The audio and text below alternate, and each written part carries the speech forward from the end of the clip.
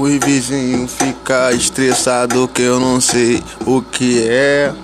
Até se eu for passar um café. Essa porra aqui é foda, que sobe maior cheiro de fossa. Mas tá tranquilo que Deus deseja o bem. Vou sair da merda também. Fica mordendo uma cara, isso que é foda, eu não tenho culpa de nada.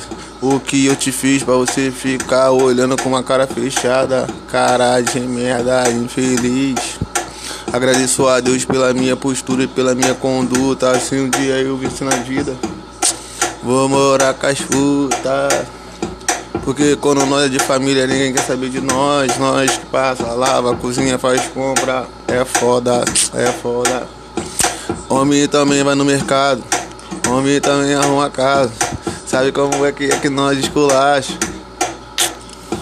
Fala que a pica tem que ser igual Neymar. Tem um helicóptero em casa pra tu quiser andar ou marolar. Tem uma lancha que vem pelo rio. Caralho. Passa até aquela pela ponte que tem a prancha. Lá no Porto Belo, tu não sabe aonde é, porque nós é belo. Nunca fui em Mangaratiba, seus pobres. Então não implicar. Nunca fui lá no Cubmed. Vocês nunca foram no Gaivota. Nunca foram lá no Garupa. Isso que é foda. Você quer que eu falo da montanha ou falo da praia? Isso que é foda, isso que esculacha. Vida de Unicida, vida de Dandoca. As mina adora. Você sabe como é que é? Você sabe como é que é? Vida de GU, as mulheres. Ai, esquece.